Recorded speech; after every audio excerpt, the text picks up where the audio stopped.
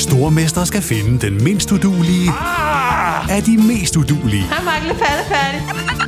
Sammen 2 papkasser. Nej, Mark. Må jeg ikke ringe til min mor? Stormester. En chance til. Det er ikke på nogen måde behageligt. Nej. Stream nu på TV2 Play. Hiring for your small business? If you're not looking for professionals on LinkedIn, you're looking in the wrong place. That's like looking for your car keys in a fish tank.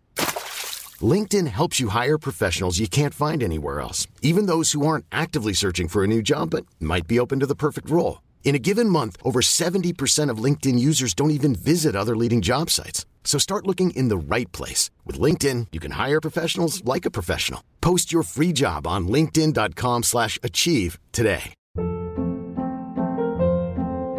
Hold up. What was that? Boring. No flavor. That was as bad as those leftovers you ate all week. Keke Palmer here, and it's time to say hello to something fresh and guilt-free. Hello Fresh. Jazz up dinner with pecan-crusted chicken or garlic butter shrimp scampi. Now that's music to my mouth. Hello Fresh.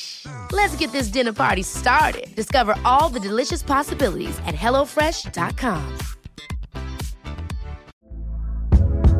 Hey there, it's Michelle Norris. I'm host of a podcast called Your Mama's Kitchen. When I travel, I'm usually looking for a way to find a taste of home when I'm not at home. And one of the things I love to do when I am at home is entertain. And Airbnb allows me to do that. When I was in California recently, I rented a house that had a great kitchen. And when we were sitting around the table, we were all thinking, we're in someone else's house. Someone could be in all of our homes as well.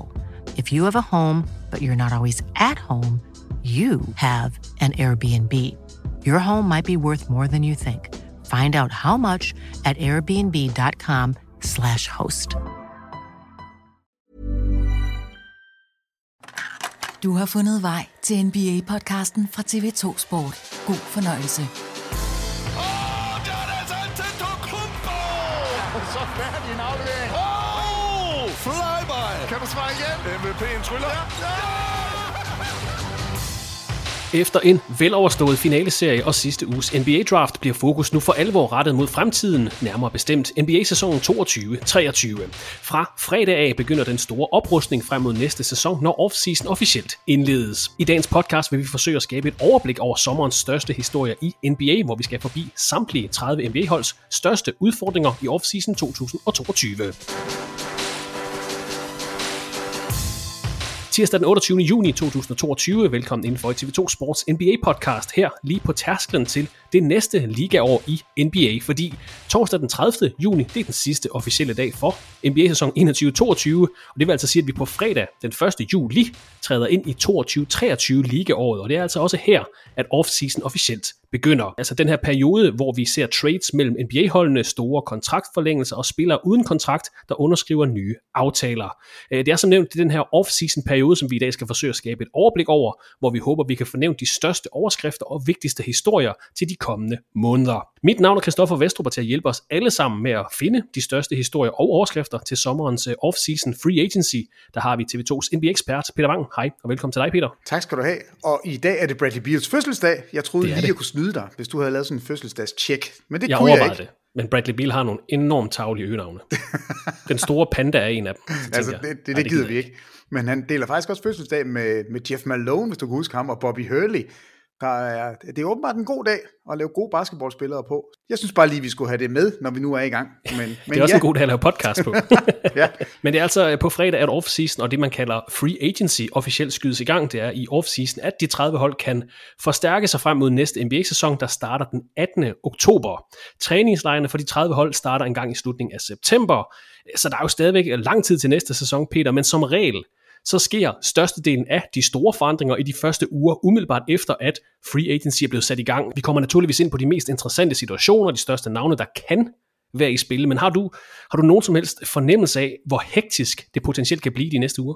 Ja, men jeg synes jo, en af de helt store dominoer er jo i hvert fald faldet en lille smule. Ja. Jeg ved ikke, hvad det får af effekt, men da vi aftalte, at vi skulle lave den her podcast, så var jeg jo sådan lidt nervøs for, om vi nåede at kunne få nogle af de store ting med. Og den største, og det er jo, jeg er faktisk mega træt af det, men han fylder bare den lille skiderik. Altså, Kyrie Irving, en hel sæson, hvor vi ikke har lavet andet end at tale om, hvorfor spiller han ikke, må han spille, hvad med det her mandat, tror han jorden er flad, har han covid-19, vil han ikke have det, altså, og nu skal vi tale om ham igen, fordi han altså er den største free agent, som nu har besluttet sig, at jeg bliver hos jer Brooklyn, men kun for et år, i hvert fald i første omgang. Så den er faldet en lille smule, men der kommer smæk på, der kommer til at ske noget. Og vi kommer til at snakke lidt mere om Brooklyn lige om lidt, når vi går i gang med den her gennemgang af de 30 hold.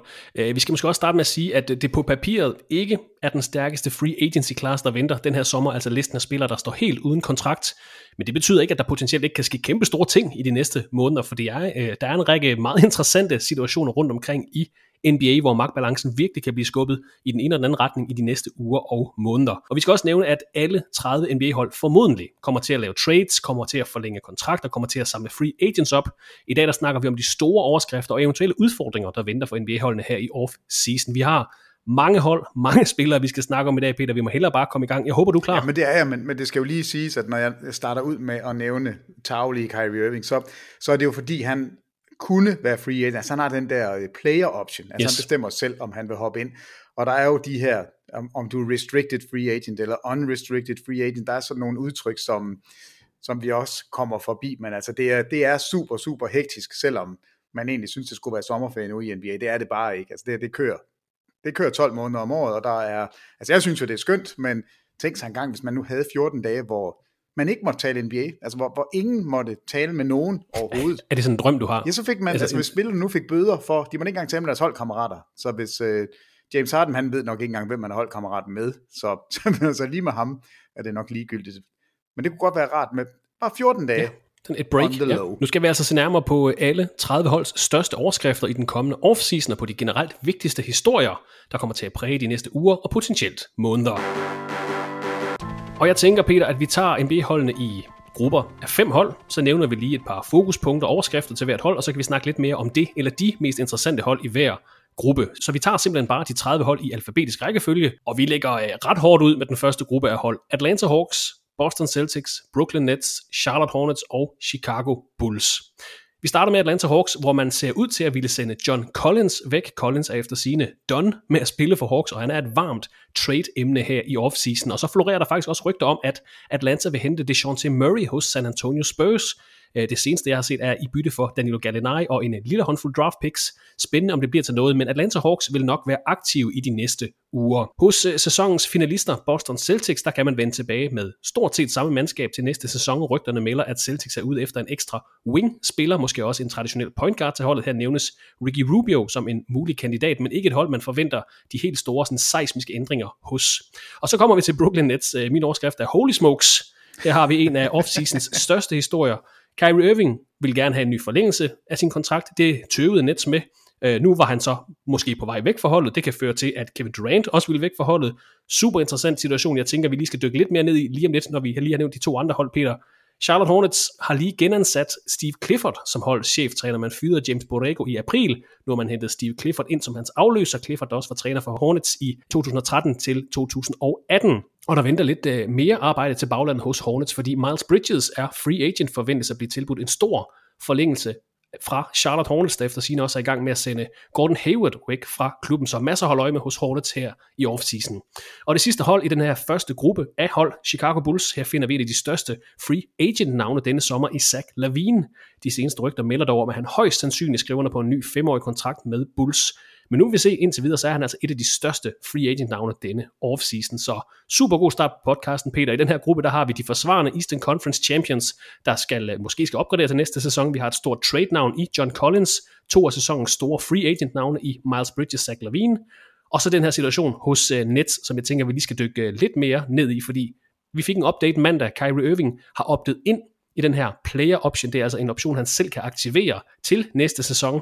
Og det lagde jo vitterligt en dæmper på hele den her sag, fordi jeg var ude i, jamen hvis han vil væk, så vil Kevin Durant også væk, så skal hold jo sidde parate til at kunne lave en trade-pakke til Nets for at få fat i Kevin Durant. Men den her nyhed, vi fik mandag, den lagde en dæmper på det hele. Ja, det gjorde den lidt, men jeg vil jo ikke sige, at Brooklyn, de er home free endnu, fordi det er jo kun 1 år, og de kan jo stå i den her situation igen om 1 år. Og det kan jo også være, at de vælger at sige, jamen altså, du er simpelthen for latterlig, Kyrie Irving. Til februar, der sender vi dig væk. Ja, han kan stadig blive traded, selvom han er opdaget i den her option. Det skal vi huske. Lige præcis. Ja. Så man har i hvert fald købt noget tid, og jeg tænker, at Brooklyn i første omgang ånder lettet op, for du har fuldstændig ret. Var Kyrie Irving, havde han insisteret på at komme til, altså han har jo sendt sin liste ud. Jeg vil gerne til Lakers, eller Clippers, eller Knicks, eller Heat, og så var der et hold mere. Dallas, tror jeg. Var det Dallas, ja. Altså et fællesnævneren for de første er i hvert fald store markeder, solskin, rigtig dejligt klima, der kunne jeg godt tænke mig at spille, og så vil alle jo nok gerne spille sammen med Luka Doncic. Så. Men det er fedt, at Nets også bare sagde, men ved du hvad, gå ud og find en sign and trade handel, så ser vi på det. Ja. Og det kunne han så ikke. Nej, altså nu er han opdaget ind, og nu spiller han, og i første omgang, så har man har jo på papiret et spændende mandskab, fordi hvis Kyrie Irving er der, så går vi ud fra, at Kevin Durant, han lige stikker sablen i bukserne igen og siger, nu venter vi. Vi venter med at være alt for sure. Men det er et godt tegn for Brooklyn, men når det så er sagt, så skal de jo ud. De har jo 1 milliard free agents, de skal tage stilling til. Og der er 2 af dem, som jeg synes er de mest interessante, for jeg er fløjtende ligeglad. LaMarcus Aldridge, Andre Drummond og Blake Griffin. Ved I hvad? I kan ryge og rejse. Jeg er ligeglad med jer. Jeg vil bevare Nick Claxton. Hvis ikke han bliver i Brooklyn, så synes jeg, så forstår jeg ikke noget som helst. Og så er der Bruce Brown, som også er ret interessant for dem. Og grunden til, de er vigtige, det er jo selvfølgelig, fordi deres primære opgave er forsvar. Og det er, alle hold vil gerne have godt forsvar, men Brooklyn har i den grad brug for det. Så nu der ligger den her lille Ben Simmons ting, der ligger et par free agents, så i første omgang er de der kommet godt i gang med at i det mindste sikre sig et år mere med Kyrie Irving. Prøv at tænke på, nu du siger du, Ben Simmons. Jeg vil væk fra presset og uroligheden i Philadelphia. Og han var i overhængende fare for aldrig nogensinde komme til at spille med Kevin Durant og Kyrie Irving, Ben Simmons. Altså nu har jeg jo fundet ud, ved du, altså jeg ved, hvad et meme det er nu. Og der har været mange memes, hvor vil der du står... forklare det, Peter? Det vil jeg egentlig gerne. Jamen sådan en lille videosnas på et par sekunder, hvor der står et håbløst menneske, der står og kigger sig omkring og kan ikke se nogen venner nogen steder. Og det er jo Ben Simmons. Altså hold nu op, for at det vanvittigt. Alt det krudt, vi har brugt på ham sidste sæson, og på Kyrie Irving, og nu starter vi Gud hjælp med free agent-sæsonen, eller off-season op med at skulle snakke om dem igen. Kan vi da aldrig få ro på, men Brooklyn har på papiret rigtig gode spillere. Altså Kevin Durant er jo stadigvæk en af de absolut bedste, hvis ikke den bedste i NBA. Kyrie Irving, hvis vi kigger kun på det positive, vanvittigt dygtige spiller. Ben Simmons, på papiret, vanvittig spiller, og præcis det, man mangler, den her forsvarsorienterede guard. Det kan blive tophold næste år, det kan blive fugl fisk, jeg er ligeglad. Det er virkelig interessant at se, hvad Brooklyn starter ud med, når vi kommer til oktober. Men det er også vildt, hvor meget det ændrer sig fra dag til dag. Nu fik vi nyheden i går om, at Kyrie Irving opter ind og bliver altså en ekstra sæson hos Brooklyn. Hvis ikke han havde gjort det, altså igen, så var vi ude i, sidder Miami, sidder Portland, sidder Clippers, sidder Boston og forbereder bud på eventuelt Kevin Durant. Det lukker sådan lidt ned fra alt virvaren, der i forvejen er omkring sådan en free agency, en off-season. Så en kæmpe nyhed, vi fik i går med Kyrie Irving. Ja, altså alle hold med respekt for sig selv skal have et tilbud klar. Hvis der er bare en teoretisk mulighed for at få nallerne i en Kevin Durant, så skal du være klar til at rykke på det. Det er helt sikkert. Du vinder ikke i NBA, medmindre du har en af de absolut bedste spillere. Det sker simpelthen ikke. Og Kevin Durant er altså virkelig en af de absolut, de bedste overhovedet. Men når vi kigger på Brooklyn, jeg kan ikke lade være med at lige nævne de her, altså havde de mistet Kyrie Irving nu, var Kevin Durant smuttet, så er der stået med Ben Simmons og whoever. Og så har de altså alle de her første runde valg, som de allerede har sendt ud. Og jeg så et super interessant tweet omkring de her, altså første runde valget i 23, der skal de bytte. Altså der kan de bytte med Rockets, efter hvad Rockets gerne vil. Første runde valget i 24, det har de givet væk. De kan bytte igen i 25, i 26 har de givet det væk, og i 27 kan det også blive byttet. Ingen af de her draft picks er protected. Altså, det vil sige, at lad os sige, det falder fuldstændig fra hinanden, og det så det jo ud til for 2 dage siden, og det kan det komme til at se ud igen om 2 eller om et år. Så står man altså, har alle stjernerne ude af døren, står med Ben Simmons, som vi ikke ved, om kan spille basket, om vil spille basket, og overhovedet er tilfreds, og 23, 24, 25, 26 og 27 første rundevalgene har du ikke selv kontrol over, og ingen beskyttelse på dem. Altså, det er jo en dyster fremtid. Så altså, det er så vildt i NBA, du kan stå med stjernerne, og det har de jo. Altså, de var forhåndsfavoritter til at vinde hele balladen sidste år. Nu står de, navnene er der stadigvæk. Det er en lidt anden konstellation. Jeg er lige ved at sige, jeg tror, den er altså mindst lige så frygtindgydende med Ben Simmons, hvis det er den rigtige Ben Simmons, frem for James Harden. Og alligevel, så må man bare, altså tænk sig at være general manager.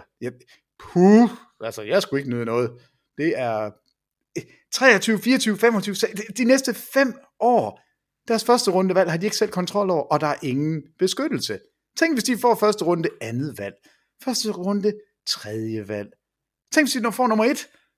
Altså, jeg synes, det må være så nervepirrende. Ja, det er synd for Brooklyn, det her. Og altså et af de helt store historier til den her sæsons offseason. Brooklyn Nets, nu blev der lagt en lille dæmper på det i går, da Kyrie Irving opdagede ind, men alligevel en situation, der er værd at holde øje med. Og blandt de her første 5 hold, vi nævnte, der finder vi også 2 af de, lad os sige, de 7 største navne, der kan blive free agents, eller er free agents, afhængig af, om de aktiverer deres player options til næste sæson. Altså Miles Bridges hos Charlotte Hornets, Zach LaVine hos Chicago Bulls, begge forventes at skrive nye kontrakter med deres respektive hold. Nu må vi se, men jeg kalder dem 2 af de 7 største free agents navne denne sommer, sammen med Bradley Beal, Kyrie Irving, han er så ude af det nu, DeAndre Ayton, James Harden, Jalen Brunson, alle spillere, som vi vender tilbage til senere i podcasten. Jeg vil gerne lige tilbage til det første hold, vi nævnte, Peter, Atlanta Hawks. Endnu et eksempel på, hvor hurtigt det kan gå i NBA, fordi for et år siden, der havde John Collins lige været i Eastern Conference Finals med Atlanta Hawks, DeAndre Ayton havde lige været i NBA-finalerne med Phoenix Suns, nu er de begge, jeg vil ikke kalde dem udskilte, men i mangel af bedre ord, de kan begge to være på vej til andre klubber, og det ligner i hvert fald, at Collins er færdig i Atlanta, der også ser ud til at blive aktiv. Jamen, hvorfor er det, at man ikke vil beholde Collins? Altså, jeg forstår faktisk ikke. Jeg ved godt, der er nogle gnidninger mellem Trae Young og Collins. Det tror jeg nok er rimelig offentligt efterhånden. Det kører ikke super, super godt. Men han er jo stadigvæk en vanvittig god spiller, og han er under kontrakt 4 år endnu, til, synes jeg, rimelige penge. Altså 25, 26 og 27 millioner kører de her 4 år, så der er egentlig ikke noget at brokse over. Problemet for Atlanta har jo været, at de egentlig har for mange gode spillere samtidig. De kan ikke finde ud af rigtigt, hvem er det, vi skal gå med. Er det Okongwu, vi skal begynde at spille i stedet for? Hvad er det, vi skal gøre? Og det eneste, jeg har hørt indtil videre, som giver mening, altså som faktisk kunne være et spændende trade, det er Collins og Capella, hvis du slår dem sammen, og så går efter Rudy Gobert. Altså, det kunne jeg godt tænke mig at se, fordi Rudy Gobert sammen med Trae Young offensivt, den her pick and roll aflevering, hvor han kan rulle og få den ved ringen. Trae Young er mesterlig god til at læse det her spil. Og det Atlanta havde sidste år, det var en defensiv rating som nummer 26 i NBA. De mangler i den grad noget forsvar. Og der kunne, altså Rudy Gobert, om man synes han er en klaphat angrebsmæssigt eller ej, det er sådan set ligegyldigt. Forsvarsmæssigt, så er han et forsvar. Altså du finder ikke én spiller i NBA, som kan gå ind og ændre dit forsvar fra et middelmådigt eller dårligt forsvar til et af ligaens bedste. Altså det er simpelthen mit postulat, at Rudy Gobert i sig selv er et forsvar. Så den kunne jeg godt tænke mig, at man rykkede lidt på. Jeg ville virkelig gerne se Trae Young spille sammen med spillere, som dækker bedre op, end de gør lige nu. For jeg tror ikke på, at vi får Trae Young til at blive noget som helst a la Steph Curry. Det kommer ikke til at ske. Han kommer aldrig til at dække op. Han gider ikke, han er for klein, han har slet ikke den der indstilling til det. Jeg er færdig med Trae Young i forsvarsenden. Okay. Så han skal have noget hjælp han skal have noget hjælp der, og det kan han få med Gobert. Hold øje med situationen i Brooklyn, og faktisk også i Atlanta, og så de her free agents i Charlotte og Chicago. Det var de 5 første hold, nu springer vi videre til... Nej. Du kan da ikke bare springe over Boston på den måde. Hvad vil du gerne sige om Boston? Jeg vil bare gerne sige, at det er da fantastisk. Du har et hold, som har været i finalerne, hvor stjernerne er 24-25, og du har kontrol over alle spillere til næste sæson. Ja. Så det er på det, man kalder marginalen, de skulle finde noget. Men det navn, der bliver ved, nu sagde du Rubio, jeg synes, det er rigtig godt. Jeg sidder bare hele tiden og tænker Tyus Jones. Kan man på en eller anden måde få fat i Tyus Jones? Ja, interessant. Og det er der rigtig mange hold, der siger, men Boston skulle i hvert fald også være et af dem, fordi han er uden sammenligning den spiller, der er bedst til at assistere, uden at smide bolden væk. Altså han er vanvittig. Han smider bare ikke nogen bolde væk. Så jeg sad bare og tænkte på den der finale-serie, hvor turnovers var så stort et issue for Boston. Hvad kunne de bruge? Jamen en point guard, der gider sætte de der 2 stjerner op. Så Tyus Jones vil jeg gerne have til Boston. Jeg ved ikke, hvordan det kan lade sig gøre. Jeg ved ikke, om de har pengene til det. Men et godt navn. Helt bestemt. Gracias. Det var altså de 5 første hold. Nu springer vi videre til den næste gruppe, hvor der måske ikke er helt så meget at snakke om. Cleveland Cavaliers, Dallas Mavericks, Denver Nuggets, Detroit Pistons og mestrene fra Golden State Warriors. Vi starter med Cleveland Cavaliers, der i denne offseason skal tage stilling til Colin Sexton, der jo blot spillede 11 kampe i sidste sæson, og som er restricted free agent. Men ellers så er stammen på holdet tilbage til næste sæson, så Sexton er det store fokus her i offseason for Cleveland Cavaliers. Hos Dallas Mavericks, der er pointguarden Jalen Brunson unrestricted free agent, ser ud til at blive en eftertragtet spiller denne offseason, hvor New York Knicks ser ud til at stå klar med et stort tilbud til 25-årige Brunson. Mavericks har jo allerede indgået trade for Christian Wood, som de hentede i Houston Rockets. De får Tim Hardaway Jr. tilbage fra skade til næste sæson, så til at starte med, der vil fokus være på Brunson, og så tror jeg, at Dallas vil evaluere derefter. Et andet hold, der også kan se frem til at få spillere tilbage fra skader, det er naturligvis Denver Nuggets. Her vender Jamal Murray og Michael Porter Jr. tilbage fra lange skadesforløb. Her i offseason, der vil vi formodentlig se en pæn stor, gigantisk stor kontraktforlængelse til sæsonens MVP Nikola Jokic, og må ikke de så lige vil se deres hold an, når alle spiller tilbage fra skader. Nuggets nævnes i hvert fald ikke så ofte i trade-rygter til denne offseason. Detroit Pistons er et af de få hold med cap space denne sommer, hvor Marvin Bagley er free agent. Pistons har udtrykt interesse i at lave en ny kontrakt med Marvin Bagley. Pistons har for nylig traded Jeremy Grant til Portland og er jo i gang med at bygge et hold op omkring deres unge draftede spillere, så forvent ikke de helt store handler fra Pistons side, med mindre de pludselig trader for DeAndre Ayton. Der altså har været flere historier udenom. Pistons nævnes som et rigtig varmt hold i forhold til DeAndre Ayton. Det kunne være interessant, men ellers så Pistons forventer ikke det helt store. Og det sidste hold i gruppe 2, det er de forsvarende mestre fra Golden State Warriors. De skal bruge den her offseason på at forsøge at beholde spillere som Jordan Poole, Kevon Looney, Gary Payton II og Otto Porter Jr., som alle er free agents. Så der venter altså også lidt et puslespil i forhold til at få de supplerende spillere på plads ved siden af Steph Curry, Klay Thompson, Draymond Green, Andrew Wiggins. Så en lidt blandet landhandel her i gruppe 2, Peter. Vi har et par prominente free agents i Jordan Poole, Jalen Brunson. Vi har de forsvarende mestre fra Golden State Warriors, Pistons, Nuggets, Mavericks og Cavaliers. Hvilket hold er mest interessant at holde øje med her i offseason? Jamen, hvis man har en chance for at synes, at Detroit Pistons er interessante, så er det da lige præcis nu. Okay. Altså, jeg tror ikke, der er nogen tvivl om, at de blev den helt store vinder ved dette års draft. Altså, de fik præcis det, de skulle bruge. Og jeg er ude på Ayton i forhold til Detroit. Det ser ikke for mig at se ud til, at Ayton kommer til Detroit. Jeg håber, jeg tager fejl, fordi jeg synes, det kunne være spændende at få en etableret centerspiller som Ayton, netop ind til at hjælpe alle de unge spillere, men med den måde, de draftede på, og tog Jalen Duren med nummer 13, det signalerer for mig, at man vil gå videre med de unge spillere, og der har man altså sin centerposition nu, yes. Og så har du Isaiah Stewart til at løbe rundt og tæve LeBron, hvis det bliver nødvendigt. Og så får de fat i Jaden Ivey, som jo lander lige i skødet på dem, fordi han ikke bliver samlet op af Sacramento.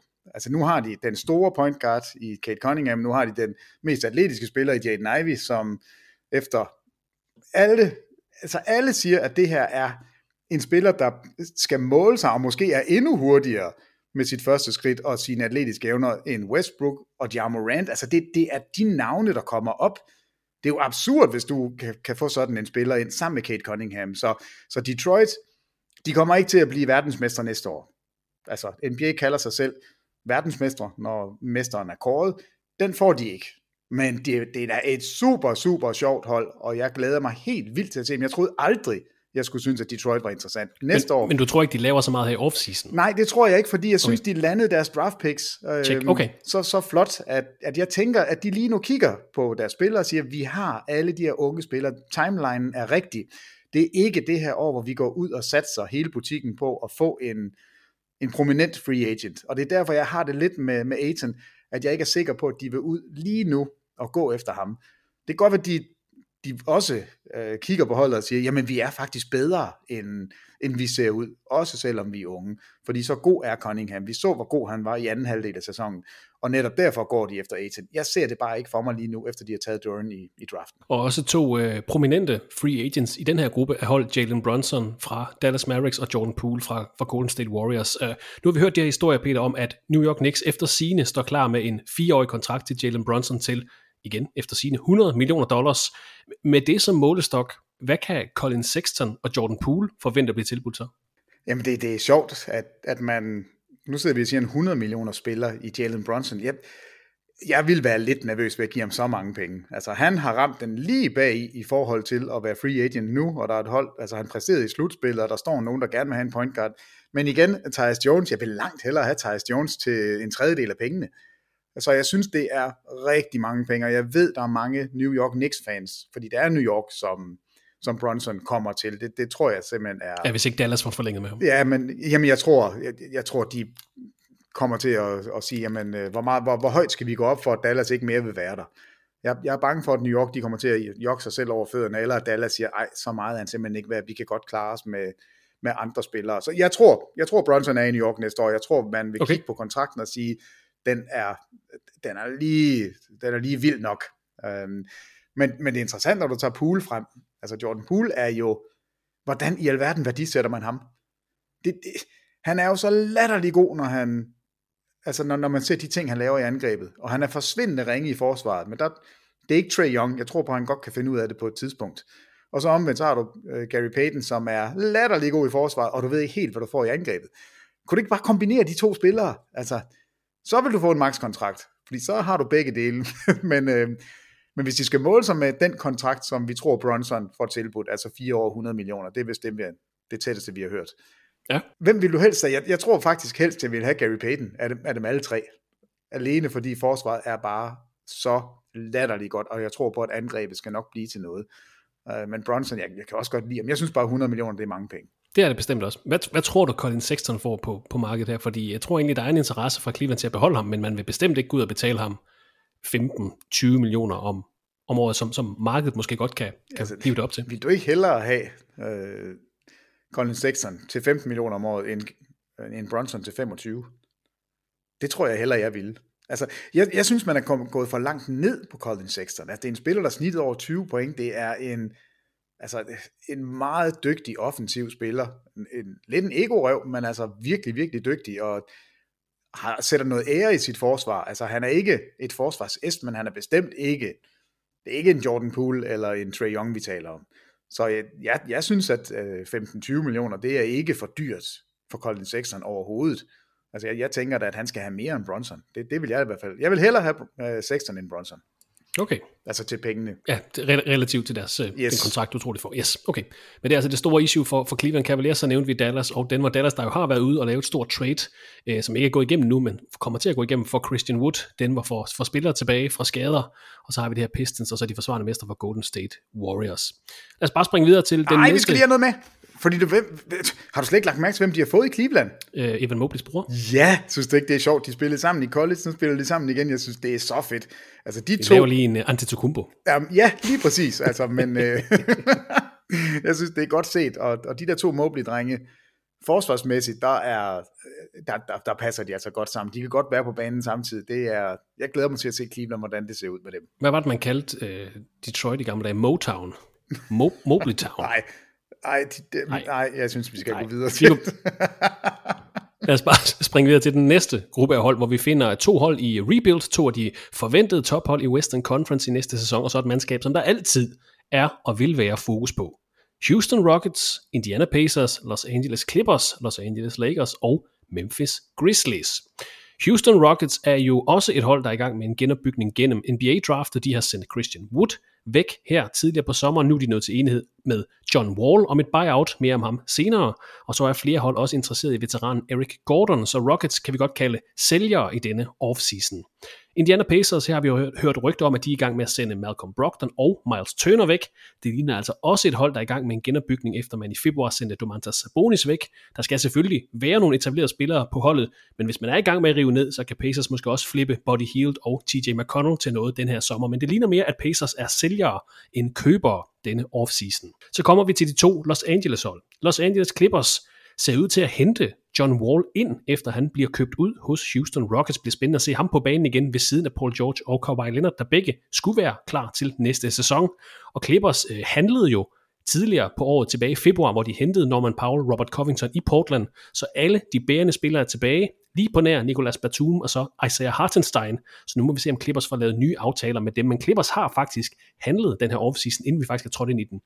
Los Angeles Lakers har fået en ny træner. Darvin Ham har erstattet Frank Vogel, var åbenbart det eneste hold, der var interesseret i Kyrie Irving i den seneste uge, uden det dog blev til en kontrakt eller et trade. Det virker som om, de har været opsøgende i forhold til at sende Russell Westbrook væk. Lakers venter på, om Westbrook aktiverer sin $47 millioner store player option til næste sæson. Hvis han gør, så kan Lakers kun tilføje veteraner og minimumskontrakter. Hvis ikke han gør, åbner det op for mere for free agency til at kunne komme ind ved siden af LeBron James og Anthony Davis. Vi har hørt, at Malik Monk er interesseret i at underskrive en ny kontrakt med Lakers, også til færre penge, han kunne få andre steder. Og Lakers skal altså ud og finde en ny gruppe support-spillere her i offseason, hvor Dwight Howard, Carmelo Anthony, Wayne Ellington, Avery Bradley, Kent Bazemore, Austin Reeves, DJ Augustin, alle er free agents. Så 1, hold øje med Westbrooks player option, og 2, så kommer der jo igen det her influx af minimumkontrakter, præcis som vi så det i sidste offseason hos Los Angeles Lakers. Det sidste hold, Memphis Grizzlies, her vil vi formodentlig ret hurtigt se en max forlængelse til Ja Morant. Den kan nemlig blive tilbudt og underskrive i den her offseason. Hos Grizzlies er Kyle Anderson og Tyus Jones free agents, og så traded man jo Anthony Melton til Philadelphia 76ers her i sidste uge. Så må ikke Grizzlies samler et par solide free agents op her i juli. Det ligner ikke et hold, der vil lave det helt store trade inden næste sæson. Så Peter, 2 sælgere, tror jeg godt vi kan kalde dem, i Rockets og Pacers, de 2 Los Angeles hold, og så det næstbedste grundspilshold fra sidste sæson, Memphis Grizzlies. Hvilket af de her mandskaber bliver mest interessant at følge her i offseason, fordi vi kan jo godt sige, at altså Clippers måske har gjort det, de ville, hvis de får John Wall ind. Jeg ved ikke, om vi kan forvente meget mere fra deres side, men hvem er mest interessant her i offseason? Jamen, det er jo Grizzlies et eller andet sted, og jeg er super glad for de draft picks, de har fået. Mm-hmm. Store, tykke drenge, det kan jeg godt lide. Det er simpelthen rigtig, rigtig fint for mig, men jeg forstår ikke, at man, Anthony Melton, at han er væk. At man har valgt at sige, du kan godt komme til Philadelphia. Men så fik man jo det ene draft pick. Jo, men Melton er bare en god spiller. Dygtig forsvarsspiller, dygtig all-round spiller. Jeg fatter ikke, at man går af med ham. Men når det så er sagt, så deres draft picks, den nailede de. Altså deres two-way kontrakter. Kenny Lofton. Det bliver i første omgang mit favorithold. Det er Memphis Grizzlies lige nu, fordi der er et par spillere på, jeg skal holde øje med. Men jeg synes faktisk ikke, at de ser stærkere ud, fordi Melton er væk, og Tyus Jones tror jeg ikke på, at de har penge til at beholde. Så derfor er jeg jeg er lidt nervøs på Memphis vegne, fordi de netop har gjort det så latterligt godt, og man har så høje forventninger til dem, og jeg synes, jeg synes ikke, de ser helt lige så stærke ud, og det synes jeg er ærgerligt. Altså i dag, der kan jo ske rigtig meget de næste måneder. Det er bare som vi ser det lige i dag, 28. juni. Lige i dag, så synes jeg, at holdet ser en lille smule svagere ud end sidste år, og jeg kan ikke helt forstå, hvorfor man er gået den vej. Altså det er jeg bare ikke enig i. Og Lakers, jeg kan da godt fortælle dig, hvad der sker med Westbrook. Altså han opdager ind. Det ved alle. Hvis ikke han gør det, så har han da $47 million. Jamen det vil give 0 mening. Så selvfølgelig er Lakers interessante på den måde, vi skal holde øje med. De er bundet på hænder og fødder, indtil de får gjort et eller andet med Westbrooks kontrakt. Og der er ikke. Altså John Wall var det sådan i første omgang den mest realistiske spiller, man kunne. Altså det talte vi jo allerede om til trading deadline i den her sæson, vi lige har gået igennem. Ja. Og altså, det er jo vanvittigt. Det er jo vanvittigt, den konstellation, man lavede dengang. Og jeg var en af dem, der troede, glasset var halvt fyldt, og troede på, at det skulle nok fungere. Westbrook skulle nok forstå, at det er LeBrons hold, og han skulle lave noget off-ball. Det kommer aldrig til at ske. Jeg er så dum. Altså, jeg har så meget kærlighed til Westbrook, at jeg kan ikke se det. Jeg kan ikke se, hvor... Kærlighed gør blind, Peter. Jeg vil ikke kalde dig dum. Det gør det. Du er bare forblindet. Jeg var utrolig blind. Det er som sådan nogle natbriller nu her, når der er solskin hele tiden, og vinduerne skal være åbne om natten. Ja, det er præcis det samme. Ja.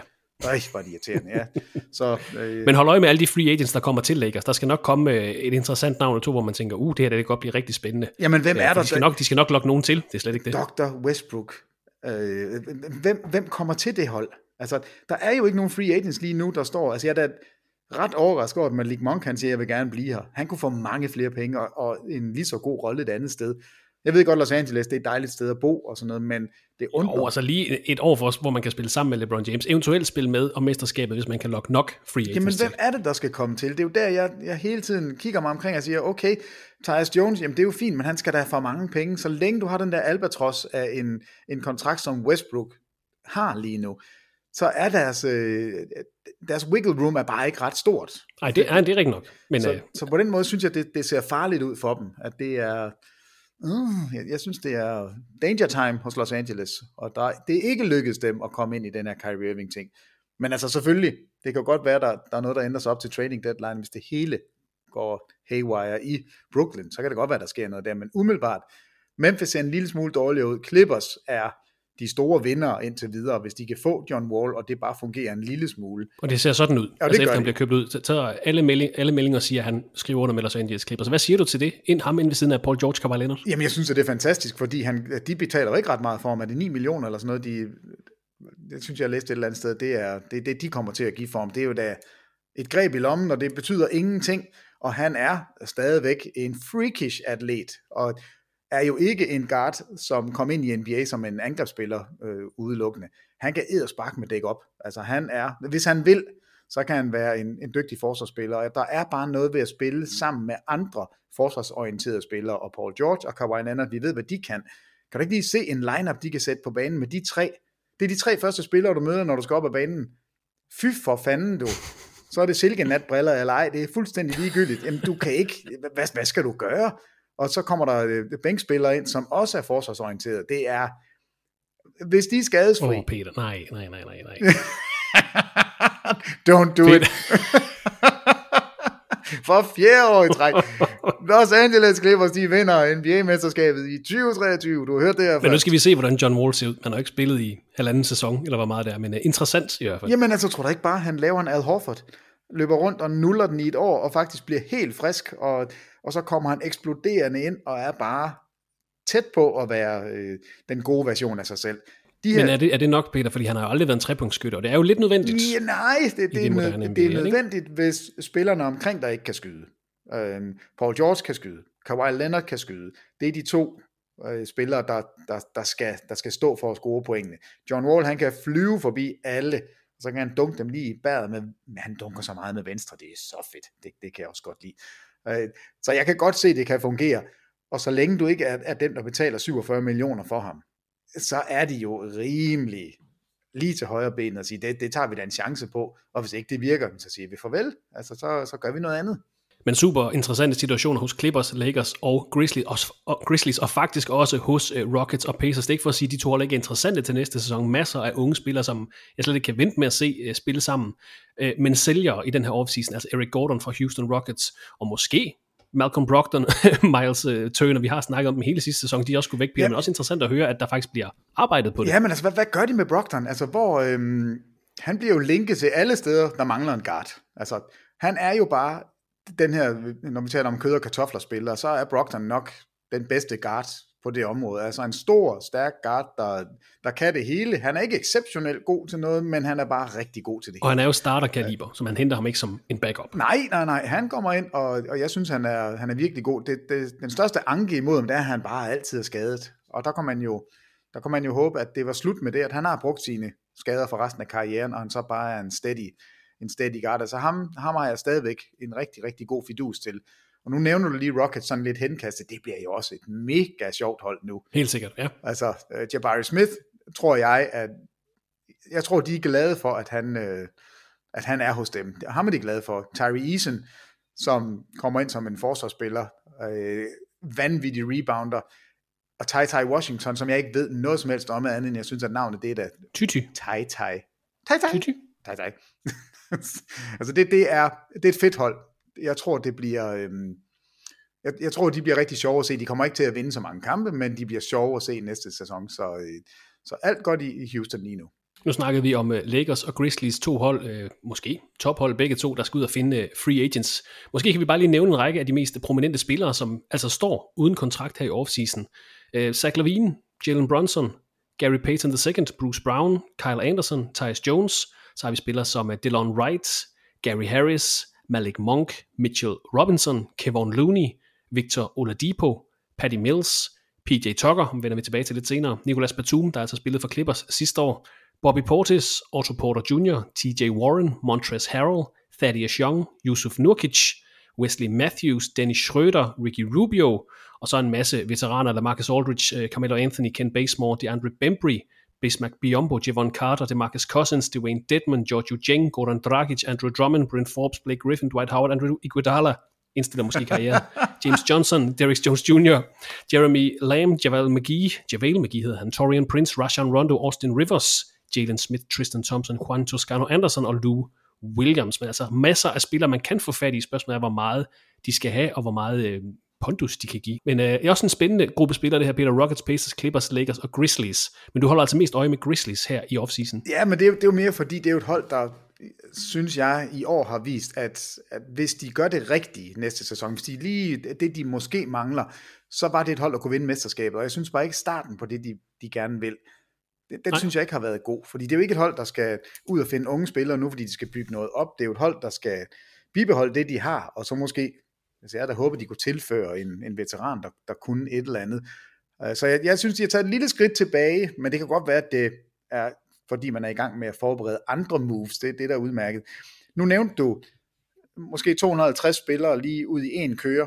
Nævnte du Chris Boucher? Nej, men ham vender vi også tilbage til senere. Okay, fordi han er interessant. Altså det er, jeg er meget spændt på, hvor han lander. Fordi det er sådan en overset spiller, som godt kan hjælpe lidt til. Så okay. Det er godt. Vi vender tilbage til ham, men en fællesnævner for nogle af dem, du kigger på, altså alle navnene der, alle hold i NBA på nær Clippers, fordi de har så mange af dem, men de er ude efter wingspillere. Ja. Altså alle vil have dem. Så Batum, han står bare derude og tænker, okay, altså giv mig bare en fed kontrakt en gang til. Otto Porter Jr., så I hvad jeg kunne. Jeg spiller for de forsvarende mestre. TJ Warren tilbage efter skade er jo he's a bucket, altså han scorer point, og det kan godt være, at hvad hedder han, Jimmy Butler siger, at han kan ikke dække meget op. Nej, det er der ikke ret mange, der kan, men det betyder ikke, at TJ Warren ikke kan spille, og Kyle Anderson, slow mode, altså der de der wingspillere, de kommer ud på det rigtige tidspunkt, fordi det er lige nu en liga, hvor der er efterspørgsel, de vil rigtig gerne have wingspillere, alle hold kan bruge dem, så det må være fedt at være dem. Jeg vil gerne være Nicolas Batum, bare lige et øjeblik. Det en gammel nisse, som har nullet sig igennem hele karrieren, og nu står han her. Jamen altså, jeg skyder 40% på træerne, jeg kan stadigvæk dække op. Show me the money. Vi skal videre i teksten og til den fjerde gruppe af hold. Miami Heat, Milwaukee Bucks, Minnesota Timberwolves, New Orleans Pelicans og New York Knicks. Miami Heat, selvom de endte som førstepladsen i Eastern Conference i grundspillet og nåede til Eastern Conference Final, som de jo faktisk var tæt på at spille sig videre fra os, så florerer der faktisk en del rygter om, at der skal ske ændringer hos Heat. Til at starte med, der kan vi nævne, at Udonis Haslem, Markieff Morris, Dwayne Dedmon, Victor Oladipo og PJ Tucker er free agents i den her offseason. Der kan man give Tyler Hero en stor forlængelse på rookie-kontrakten. Det skal der altså også tage stilling til. Så er Gabe Vincent, Max Strus, Omer Yurtseven og Haywood Highsmith på ikke garanterede kontrakter. Her skal man måske også have tegnet nye aftaler. Og derefter, så skal man altså overveje, om Kyle Lowry er blevet lidt for gammel, og om Duncan Robinson skal være en del af fremtiden, efter hans produktion virkelig faldt i sidste sæson. Så masser af arbejde for Heat i den her offseason. Man skal altid holde øje med dem, for de holder altid øje med andre spillere rundt omkring i ligaen. Måske situationen i Utah, vi får se. Men tilbage til den her gruppe af hold og til mestrene fra 2021, Milwaukee Bucks. Bobby Portis forventes ikke at aktivere sin player option til næste sæson, men forventes, at han bliver hos Milwaukee Bucks, skriver altså en ny aftale. Derudover er Serge Ibaka, Wesley Matthews og Javon Carter unrestricted free agents, men stammen hos Bucks er på plads til næste år, så Bucks vil nok kun stå for et par nye kontrakter til supplerende spillere, og så tilførsel af free agents, måske en kontraktforlængelse til Chris Middleton, Brook Lopez, men ellers ikke det helt store forventes der fra Milwaukee Bucks i den her offseason. Minnesota Timberwolves har jo fået ny energi på holdet efter deres flotte 7. plads i grundspillet, og jeg tror gerne, de vil fortsætte at udvikle på den her fine sæson. De har ansat Tim Connolly som President of Basketball Operations. De har draftet center Walker Kessler og forward Wendell Moore her i torsdags. Taurean Prince, Josh Okogie, Jake Layman er free agents. Der har været rygter om, at D'Angelo Russell kunne være på vej væk, er i hvert fald blevet overhalet i hierarkiet af Anthony Edwards, og Russell går ind i sin sidste år af kontrakten. Og så mener jeg faktisk også, at Karl Anthony Towns er i spil til en max-forlængelse af sin nuværende kontrakt, så der venter også lidt arbejde for Timberwolves her i offseason. Jeg kunne godt se dem hente et par veteraner ind på holdet i free agency, spændende, hvad de finder ud af. Og det er også spænding hos New Orleans Pelicans. Den store historie i denne offseason er, tilbyder de en 5-årig max-forlængelse til Zion Williamson, der har spillet 85 kampe i de sidste 3 sæsoner, og som slet ikke var på banen i 21-22 sæsonen. Det er ikke kun en stor historie hos Pelicans, men for hele den her offseason. Pelicans endte på 8. pladsen i Western Conference uden deres nok bedste spiller, altså Zion Williamson, og får alle spillere tilbage på nær Tony Snell til næste sæson. De kan også gøre brug af 8. valget fra sidste uges NBA-draft, australske Dyson Daniels, men holdet ser ud til at være på plads hos Pelicans, så det er lige den her kontraktsnak med Zion Williamson, der skal klares. Og det sidste hold i den her gruppe, New York Knicks, efter en undervældende sæson ser det ud til, at der skal ske noget hos New York Knicks, forventes at gå hårdt efter free agent Jalen Brunson, som vi var inde på, 4-årig kontrakt skulle de efter sine stå klar med til $100 million. Knicks traded Kemba Walker væk i sidste uge for at skabe mere cap space. Det ligner, at Knicks om ikke andet vil prøve at lokke store free agents til, måske trade for en stor profil i den her offseason, hvor Mitchell Robinson er free agent, og RJ Barrett kan få forlænget sin rookie-kontrakt. Så Knicks har været i overskrifterne i de seneste uger, Peter, i forhold til Jalen Brunson. Knicks, Heat, Bucks, Timberwolves og Pelicans. Hvilket hold holder du mest øje med i offseason? man holder mest øje med. Altså, jeg tror, jeg ville have sagt Miami Heat, hvis det var, at Kyrie Irving stadigvæk ikke havde hoppet ind i sin kontrakt. Fordi der var allerede nu begyndt at komme sådan noget. Hvis Kyrie Irving ikke er der, så er Kevin Durant fri. Yes. Dem, der hopper efter ham, det bliver Miami Heat. Præcis. Og det synes jeg jo kunne være super interessant. Og vi ved, Pat Riley, han er fløjtende. Altså, der er ikke... Jo, der er noget loyalitet i sporten, men hvis jeg kan sende nogle spillere væk, og jeg kan få en bedre spiller retur, så er det det, jeg gør. Altså, Udonis Haslem, det er en ting. Du er 800 år gammel, og må ikke han får en eller anden kontrakt, så han er, som han var i den her sæson, sådan en semi-assistent, uden at rigtig at belaste deres salary cap. Men det synes jeg kunne have været interessant. Nu, der er det lidt mere, altså med Miami, der det eneste lige nu, det er jo PJ Tucker. Hvad sker der der? Hvorfor han er på vej til Philadelphia. Jamen, hvorfor er det, vi hører, at han ikke vil blive i Miami? Det undrer mig. Men det er også det, Peter. Altså, Miami Heat var jo det mest succesfulde af de her 5 hold, jeg lige nævnte i sidste sæson. Men det lyder som om, at der godt kan ske noget med South Beach. Der er i hvert fald lagt op til, at der skal ske ændringer. Jamen, altså PJ Tucker forstår jeg ikke, fordi han må være indbegrebet af Heat culture. Det de selv fremdyrker og bliver ved med at tale om. Jeg synes jo, PJ Tucker var fremragende der. Så det undrer mig, at historien er, at han vil væk. Altså, vi har gået ud fra, at han vil væk. Det er ikke fordi, at han ikke får tilbudt nogen kontrakt, eller der må være sket et eller andet, som i hvert fald er gået hen over hovedet på mig, fordi PJ Tucker kan stadigvæk bidrage med noget, og jeg synes, at Miami var det rigtige sted for ham at blive, men I don't know. Altså, ved du noget der? Er der noget, som jeg har misset? Mig? Ja, dig.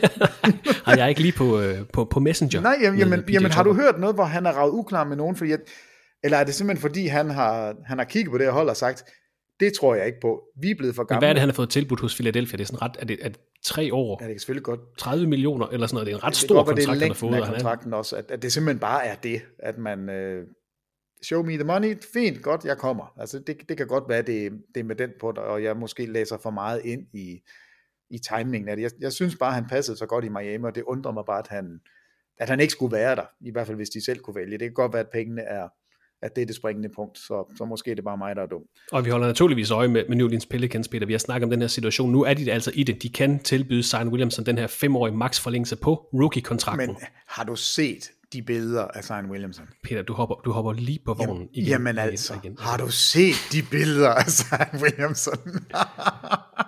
De tager ikke billeder af hans knæ og ankler. Det er meget interessant. Nej, du er så nederen. Det havde jeg ikke lige tænkt på. Nej, han ser sævandet med stor og stærk ud. Altså, der er 2 spillere, som jeg lige nu er blevet sådan lidt forelsket i på billederne. Fordi det er jo det, vi havde håbet på. Zion Williamson, det er den ene. Luka Doncic er den anden. Har du set billederne af Luka Doncic? Hvis han har bestemt sig for at være i form, nu skal han jo spille EM. Det er der ikke ret mange, der taler om. Han har meldt sig ind til EM, som spilles i august-september, tror jeg det er. Tænk, hvis han kommer og faktisk er i form fra sæsonstart. Tænk så, hvis Zion Williamson, og jeg snakker ikke om hans knæ og hans fødder, Christoffer. Nu kigger vi kun på kroppen ovenover knæet. Hvis han er den spiller, han ligner på nogle af billederne, så har vi altså en fest, og så er der ikke, det er en no-brainer, eller det er det sådan set alligevel. I skal give ham den kontrakt, I kan altid trade Zion Williamson, fordi så stort et navn er han. Pelicans ser voldsomt gode ud næste sæson, så afsted, Zion Williamson, jeg kan ikke vente, det bliver fedt. Og det bliver altså nøjagtigt det samme hold til næste sæson. 14 ud af 15 spillere er under kontrakt hos Pelicans næste sæson. Vi snakker om Miami Heat, vi regner ikke med de store seismiske ændringer hos Milwaukee Bucks. Og så er der selvfølgelig den her store historie, New York Knicks, der altså går hårdt efter Jalen Brunson. Men stop! Den store historie. Synes du, at Jalen Brunson er sådan en franchise-saver? Nej, overhovedet ikke. Altså, men mit spørgsmål er nemlig, hvad er backup-planen hos Knicks? Jamen, hvad er den main plan? Altså, er det Jalen Brunson? Vi skulle have haft Jens Lavlund med den. Jamen, han ville... jeg tror, New York Knicks slutter som nummer 3 i Eastern Conference. Nej, Jens, det gør de ikke. Men lad os sige, de får Brunson ind. 25 millioner om året. Brunson, R.J. Barrett... Mitchell Robinson. Men han er free agent. Ja, jamen, hvis de nu får ham ind også... Julius Randle. Evan Fournier. Hvad er det? Det er i hvert fald ikke et tophold. Altså, det er faktisk de 5 spillere, vi lige tager der, det vil være rigtig dejligt at have dem kommende fra bænken. Det vil være et fint bænkmandskab. Rigtig dejligt. Jeg vil gerne have R.J. Barrett fra bænken. Nej, han må gerne være starter. Altså, Julius Randle, det er jo en af de spillere, der har taget det største skridt tilbage historisk set. Altså, vi har nærmest ikke set en spiller være så god det ene år, og være så ringe året efter. Altså, under samme betingelser. Det var ikke en ny head coach. Det var ikke et fuldstændig forandret mandskab. Det var ikke et nyt hold. Altså, der var ingenting. Altså, når man snakker om most improved, hvad er det omvendt af det? Least improved. Least improved. Skal vi lave sådan en? Jeg tror, det er... The Julius Randle Award. Ja, det er The Julius Randle Award. Hvor var han ringe sidste sæson, og hvor var han ligegyldig, og hvor var den New York Knicks ligegyldige på grund af Randle. Og så henter man nu, hvad vi tror i hvert fald, at Jalen Brunson kommer ind.